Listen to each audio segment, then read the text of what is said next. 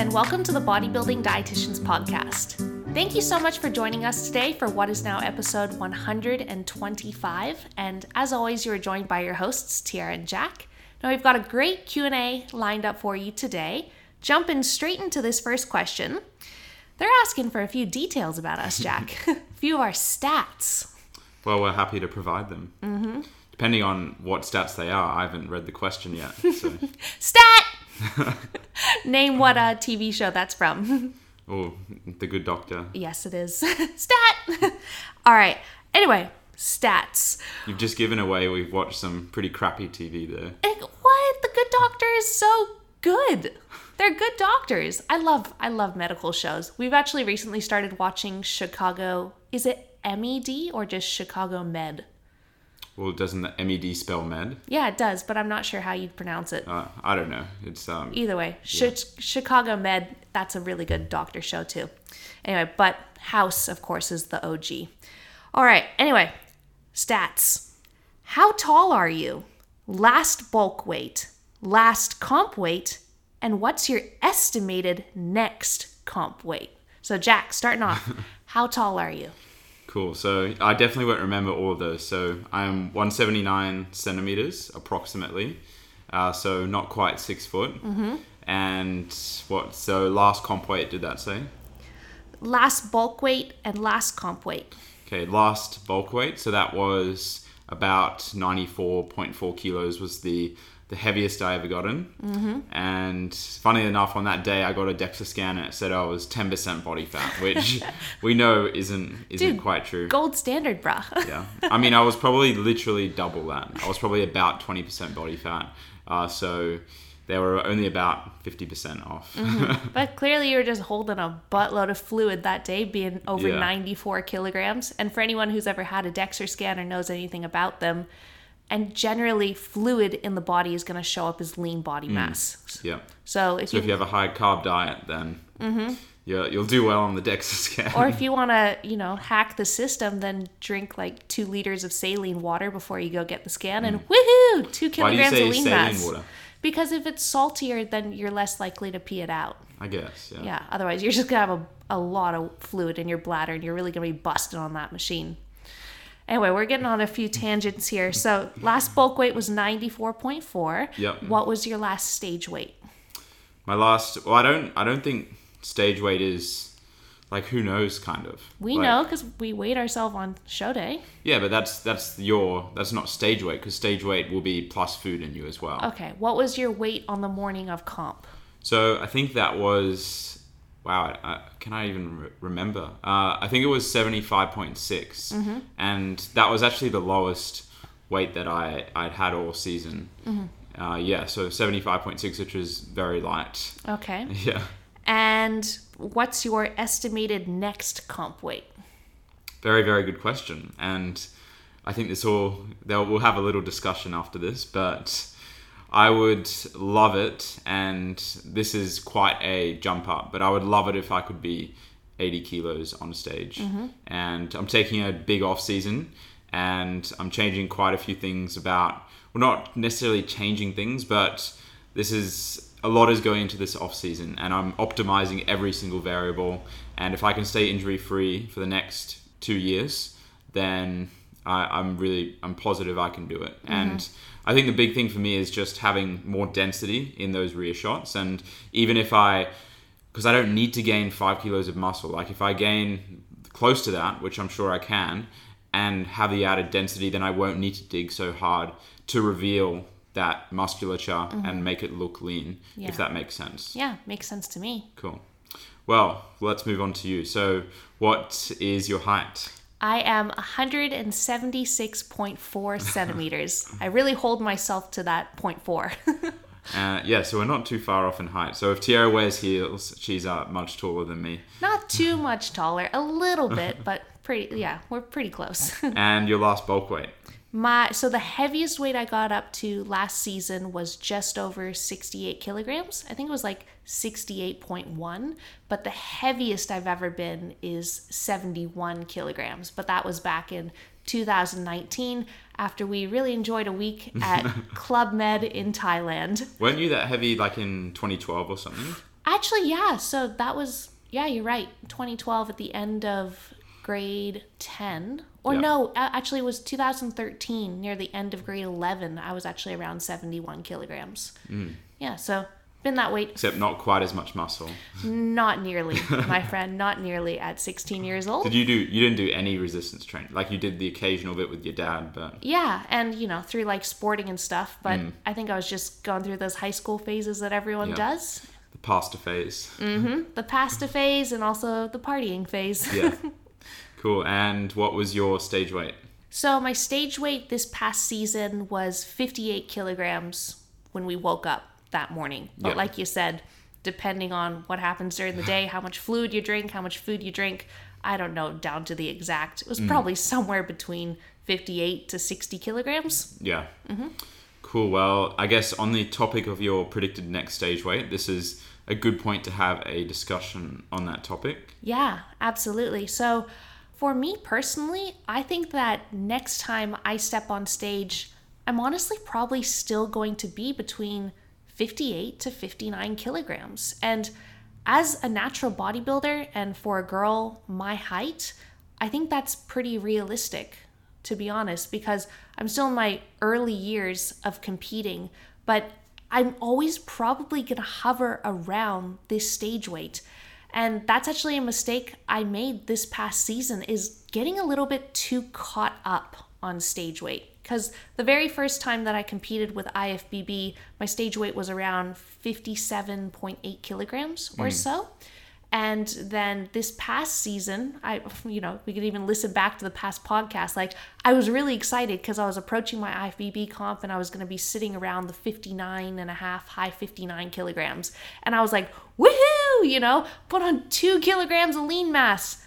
Not really, like I'm the first to say that I definitely could have come in a little bit sharper and a little bit leaner for those shows. And that's just a mistake I made. And it really does come down to, I got too caught up in stage weight and I got too caught up in having a heavier stage weight when ultimately, man, it doesn't matter. You're the only one that knows your stage weight. Yeah, you and your coach and whoever else you decide to tell on a podcast or social media. But the judges, they don't give two flips about how much you weigh. And it matters in bodybuilding about how you look, guys. And ultimately, bodybuilding is a sport of illusions. And generally, the more weight you lose and the more muscle mass that you can retain, the bigger human being you allude to be. You look bigger on stage.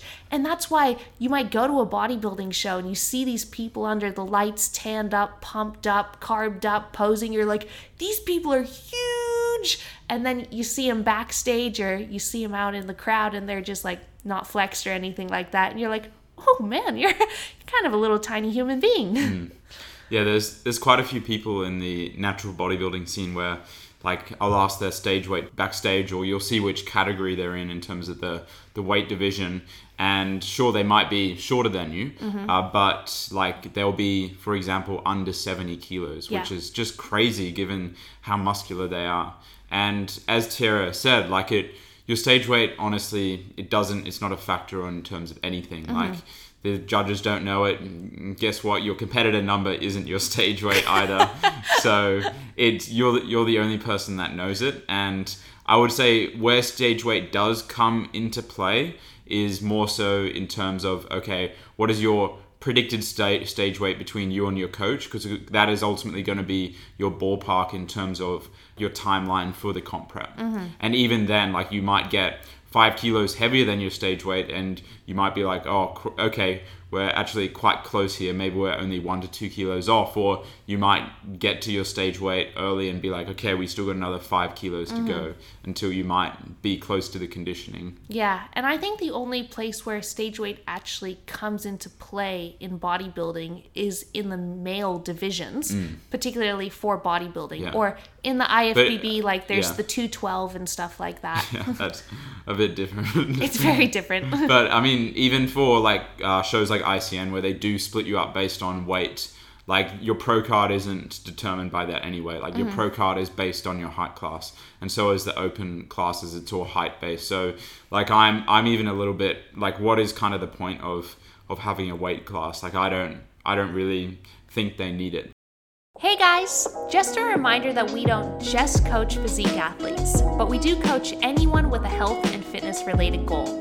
Therefore, if you are interested in getting in touch with us regarding our coaching services, you can always head over to our website at www.thebodybuildingdietitians.com, or alternatively, click the link in the show notes below.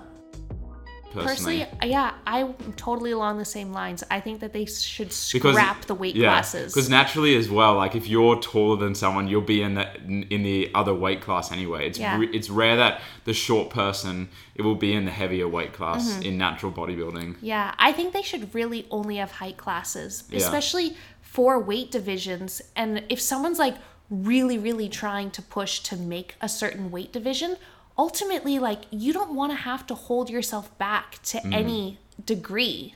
Ultimately, it's bodybuilding. You're trying to build your body. So don't try to restrict yourself. We're not fighters.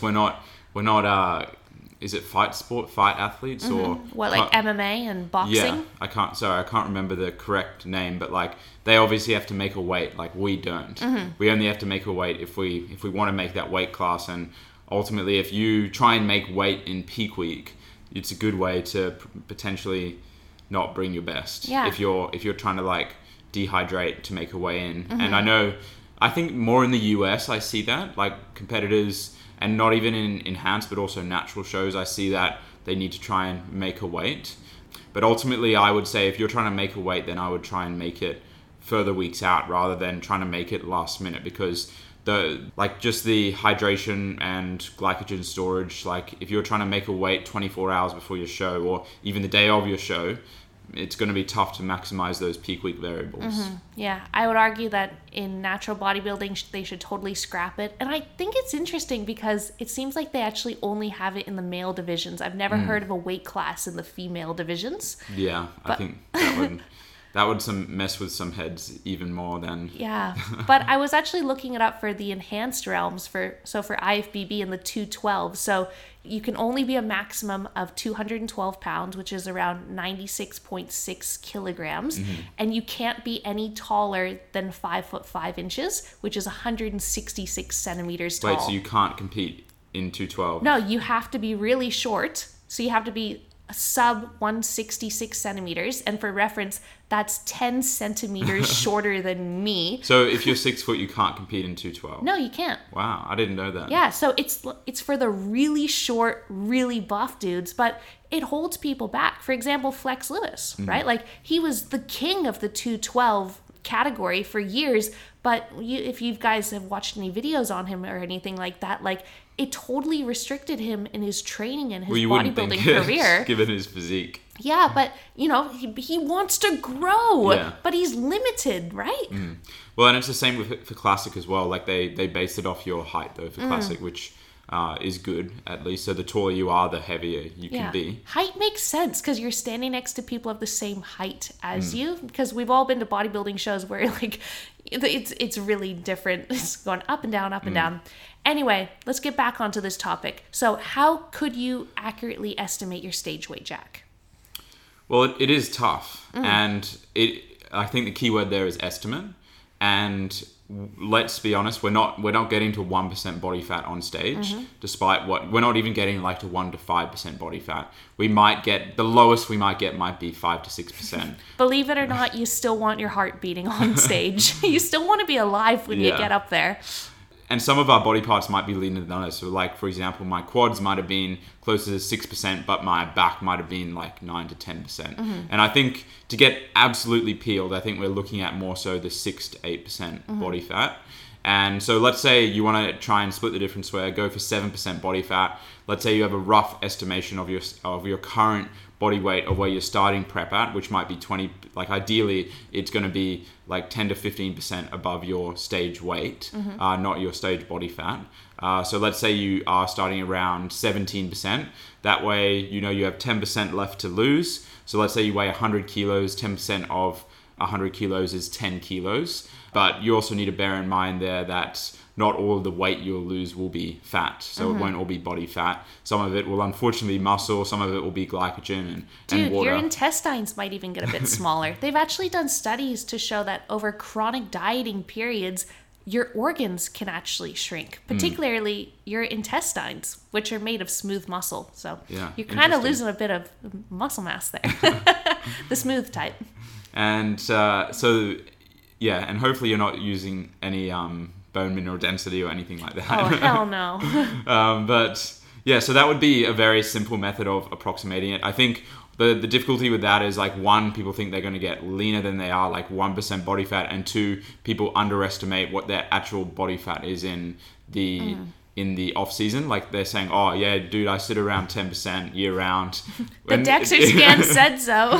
In reality, like, that's closer to your stage weight than it is your off season body fat. Yeah, and I think a big wake up call and a harsh reality for a lot of people is you're going to have to lose a lot more weight than you think in most cases. And that's why it really comes down to having a good coach who's going to be very honest with you, who's pretty damn experienced in this field.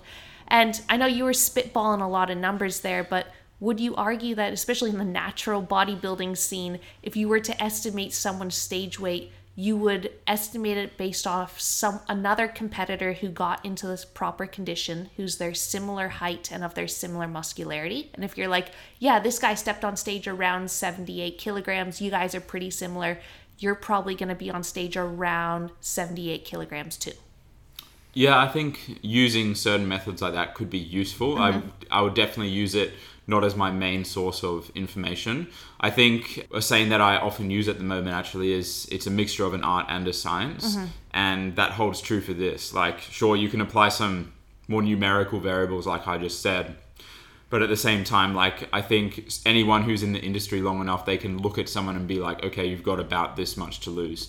Especially seeing, like, all parts of their body. Because, like, again, someone might just whip their shirt off and they, from the front, they, like, have very defined abs. But then they take their pants off. Let's keep it PG, but... Well, to be honest, we're getting on stage in minimal clothing, so yeah, you got to look at the whole bod.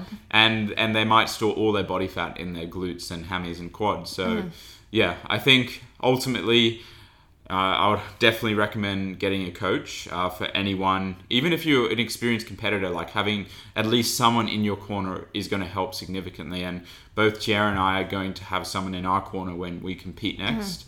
And we did when we competed previously as well.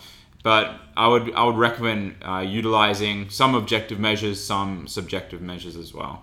Yeah, but it's just important to be realistic, especially in the natural bodybuilding scene, with how much muscle you can realistically gain during an improvement season.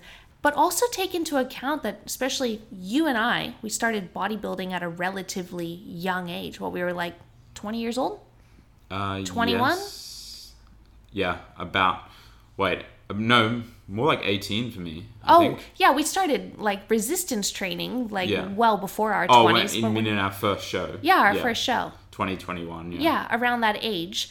Not the year, the age. Yeah. 2021. But especially if you're starting young like that, you have to be realistic and you have to accept that as you keep competing over the years, you might compete at a similar stage weight, but that doesn't mean you're going to show up and stand on stage looking the exact same, because your body composition is going to continue to change. So with me saying that, yeah, I'm probably always going to step on stage around 58 to 59 kilograms. For example, this past season, if I would have pushed past, like, my lowest weight of prep was 57.2 kilograms, and then my stage weight, or weight of comp day after being carved up, was like 58 kilograms. If I would have continued to diet and gotten myself down to like 56 or 55, it just wasn't conducive, because I just don't have enough muscle mass on me right now. It wasn't going to enhance my appearance. But the goal for me this improvement season is to continue to build more muscle mass, so that when I diet down next time, I can purposely push myself even harder to look even leaner and lose even more body fat, but look a lot leaner on stage. So you might step on stage every couple of years around the same body weight, but the whole goal is to have more muscle mass on you, more muscle maturity, and always stepping on stage a little bit leaner, because every time you do, you should be able to push your body that little bit harder. If that makes sense. Yeah, of course, yeah. And I think that's even more appropriate for females than males as well, just because males, actually, to be honest, not really. Like, I think, I can't remember the exact details, but males have more muscle to begin with. But in terms of the rate of gain, I could be wrong here, but I think they're quite similar in terms of rate of muscle gain. And of course, there's going to be genetic anomalies, and there's going to be exceptions. For example, someone might have just gotten on stage one year and just completely dieted with absolutely zero muscle mass. Maybe they didn't even resistance train or something. And yeah, next time you step on stage, you might step on stage 5 kilograms heavier because I just said muscle on you. I said I'm going to be hopefully 4 kilos heavier. Yeah. Let's do it. We got 2 years ahead of us to just train the house down. But I think it's also a fairly unique situation as well, because like I could have stopped dieting pretty much 2 kilos heavier for pretty much all my body parts other than my back and core. So if I just improve the density in those 2 areas, then like we'll just have to wait and see. I could end up at the same stage weight, but like my goal is to be hopefully 80 kilos. Yeah, exactly. But again, I'm not holding myself to a number. So me neither. But in my case, if I would have kept dieting, I would have just continued to fade away. So I don't want to fade away. So, yeah. So next time we're getting on stage with more muscle mass and even less body fat. Yep. That is the goal. 2023. Hey guys, just a reminder that we post regular content on our Instagram and YouTube channel. You can find those platforms by searching The Bodybuilding Dietitians. See you there. All right, well, anyway, let's move on to this next question. So this one says, why is the order of exercises important in the programming for hypertrophy? Cool. So I would first of all ask everyone to think about what separates for you and your workout.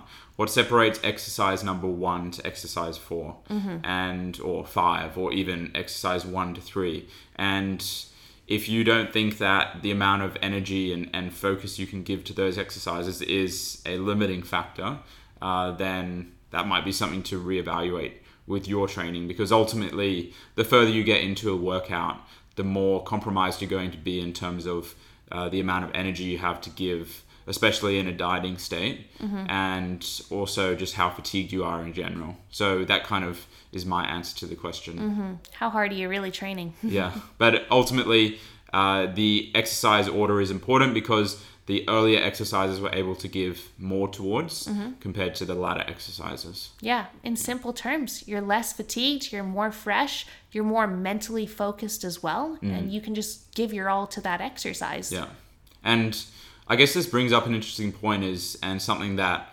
I've been asked as well on my own stories is, what is our opinion on like pre-fatigue exercises? So like some people, and this is, I've actually started this recently, is for example, they might start with a delt exercise, like a machine lateral raise, or they might start with a leg extension. And the idea isn't like, I'm not sure where pre-fatigue came from, because the goal isn't necessary to pre-fatigue. The goal is to basically perform that movement when you have an abundance of energy, and perform it more favorably than you would be able to at the end of a workout. And I can definitely testify, moving it to the front, I can give it more intensity and compared to at the end. Yeah. And at the same time, last little bit is, it's not doing something like a leg extension. It's not going to take away enormously from your next exercise, which might be a hack squat, compared to if you did the hack squat first, then did the leg extension. Well, this is an interesting topic because it really has been raised in the sports science realm and exercise science realm. It's actually been studied quite a bit, and MASS, which is the monthly application in strength sport, they've actually posted a few articles on this topic. And the theory behind pre-fatiguing is that if it's more like activation. For example, like the theory for most people is that, if you do a leg extension before you do a hack squat, your quads are fired up, ready to go, and you're going to be able to recruit more of your quads during that Notice hack how squat. I didn't say that though. Yeah, you didn't say that. I'm really glad you did, because it actually works in reverse. Yeah. And it's hard to argue with a hack squat because it's like, well, what the hell else are you going to push up with?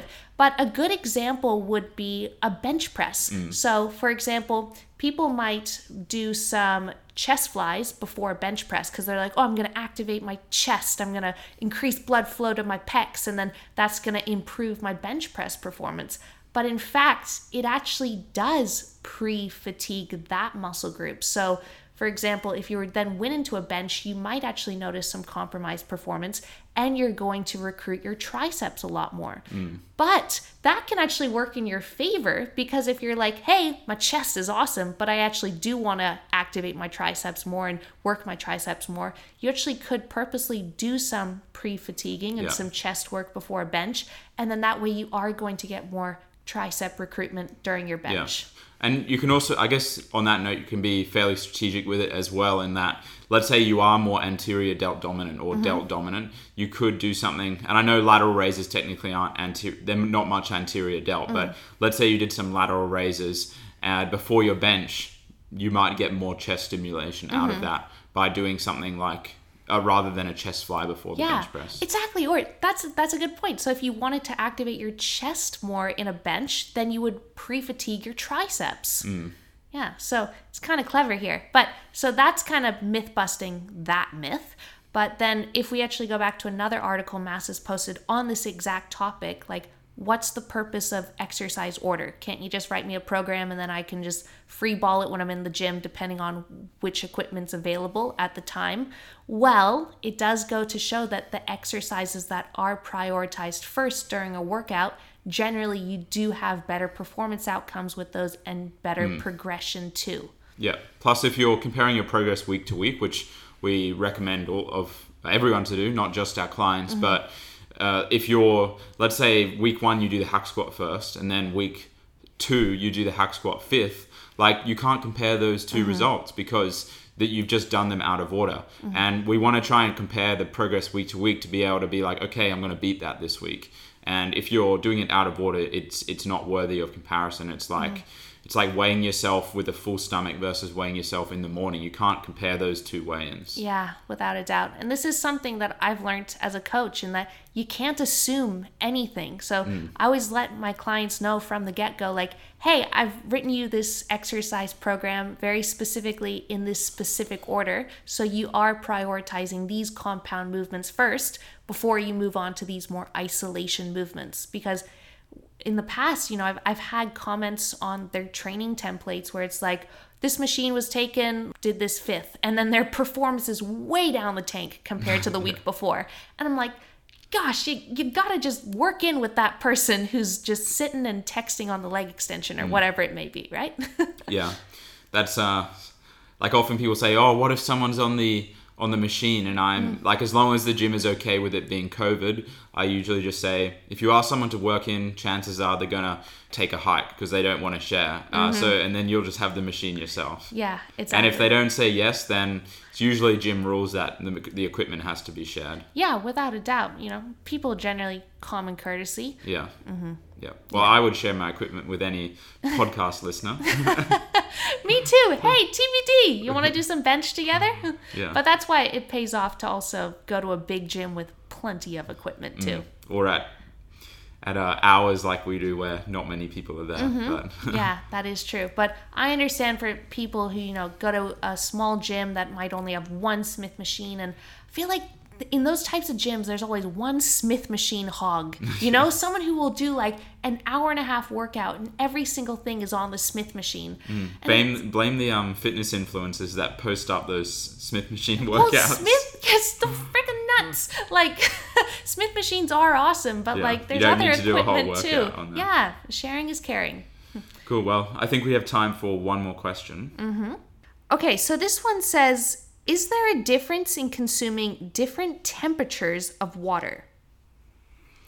According to some people, yes. What are your thoughts on this? Guys, I think the key here is that you don't want to miss the forest for the trees. And I think that being well hydrated trumps all. And I don't think that you should get too bogged down in the nitty-gritties. This is a sort of question where I would respond with a question and say, what do you think happens if you consume a glass of 0 degree water? Like, what is genuinely going to happen? 0 degree, does that mean you're consuming ice? No, because just because it's 0 degrees doesn't mean it's frozen. It can be sub-zero and even not frozen. If there's salt in it? Depends if it's, what's the word? Like, if it's moving. So like moving water can be below 0 degrees and be unfrozen. Anyway. This water's really cold. Yeah. Let's say you drink some cold ass water. What do you think is going to happen? And I think the premise for like Ayurveda, and that's kind of like an alternate medicine kind of culture, would that be or approach? I think one of the reasons why they suggest don't consume hot water or cold water is that, for example, cold water is it like dilute the blood vessels in your digestive tract? Or? No, it's more about vasoconstriction. Oh no, sorry, I meant constrict, sorry, not dilute, yeah. Yeah, so if you're cold, generally blood vessels and vessels in the body constrict. Yeah. And I guess the theory behind that is that if you drink really cold water or really cold liquids, then it's going to constrict blood flow to your digestive system. And ultimately, you're not going to be able to digest your food as well. Because when we're in a parasympathetic nervous system state, which is rest and digest, or I actually heard this great thing on a podcast this morning. They said, instead of rest and digest, feed and breed.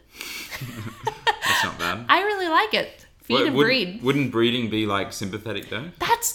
Do you remember that biology teacher that we had?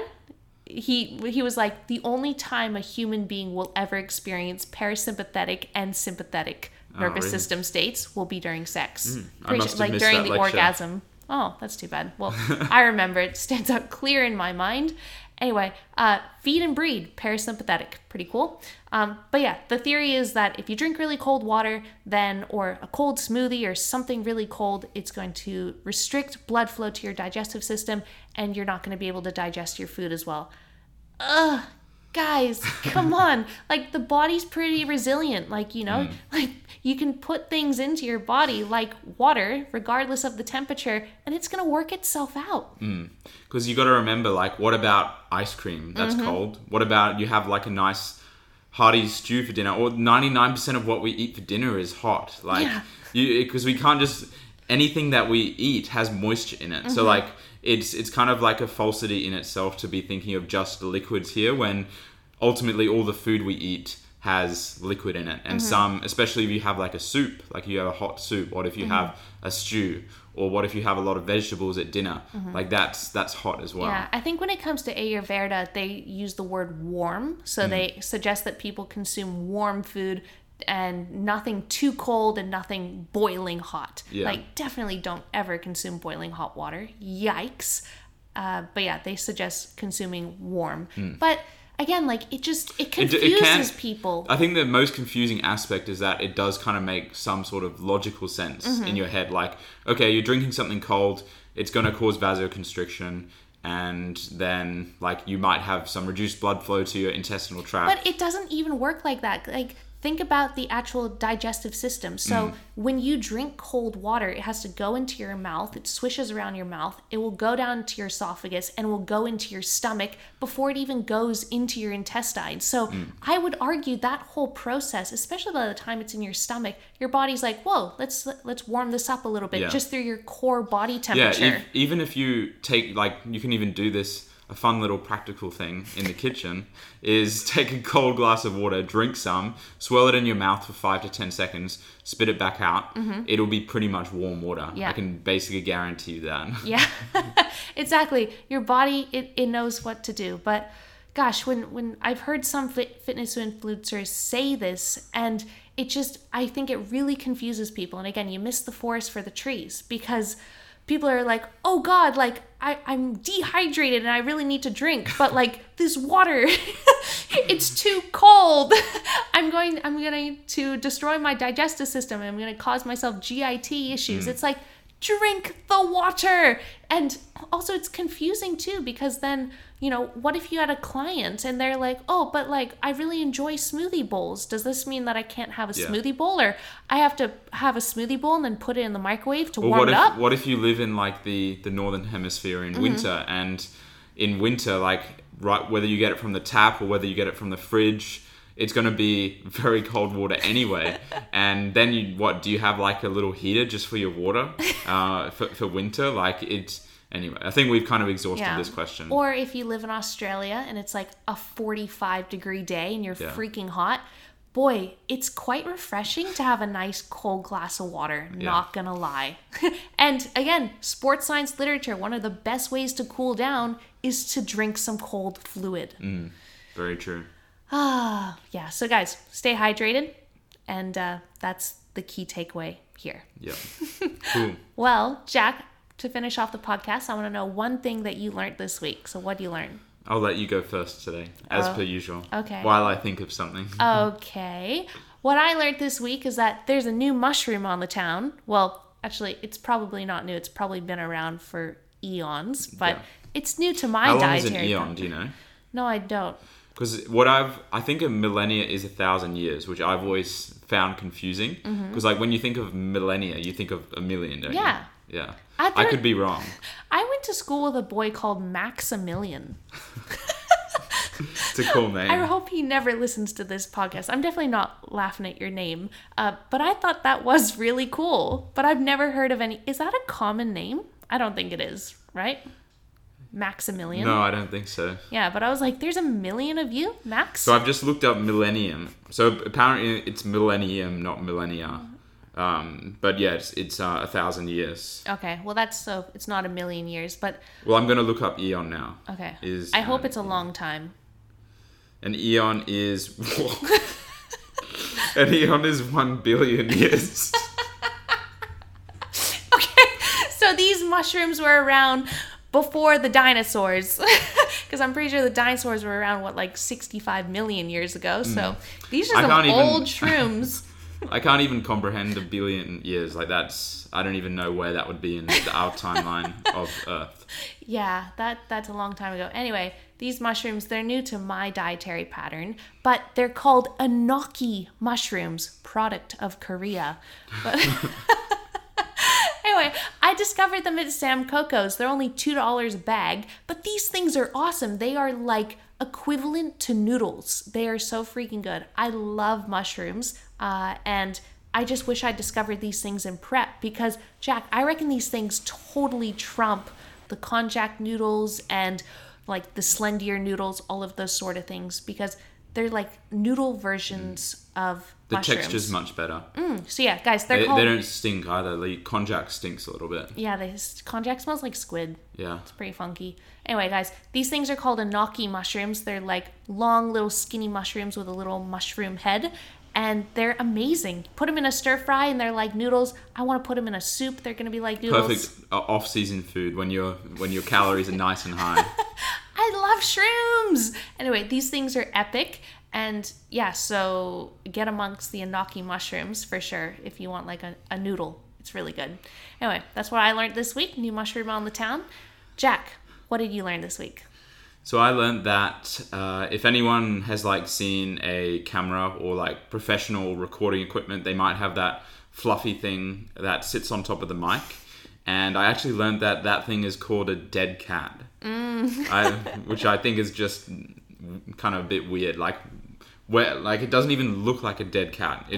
It could be more like a dead mouse or something. Why does anything have to die? Why can't it just be, that fluffy thing that sits on top of my camera? Or like a windbreaker or a mic windbreaker or something. Anyway, yeah, that's what I learned. Microphone fluff. That's nice. Yeah. Nothing has to die in the process. Yeah, well, I got one of those and it's called a dead cat. That's what I learned this week. Yeah, well, it is a nice little fluffy thing. Yep. It's very soft. It is. All right, guys. Well, anyway, thank you very much for tuning into this podcast episode. Hope you liked our discussions and our few tangents. If you did, please remember to take a screenshot, post it to your Instagram stories, tag Jack, tag myself, tag the Bodybuilding Dietitians, and we'll catch you next week.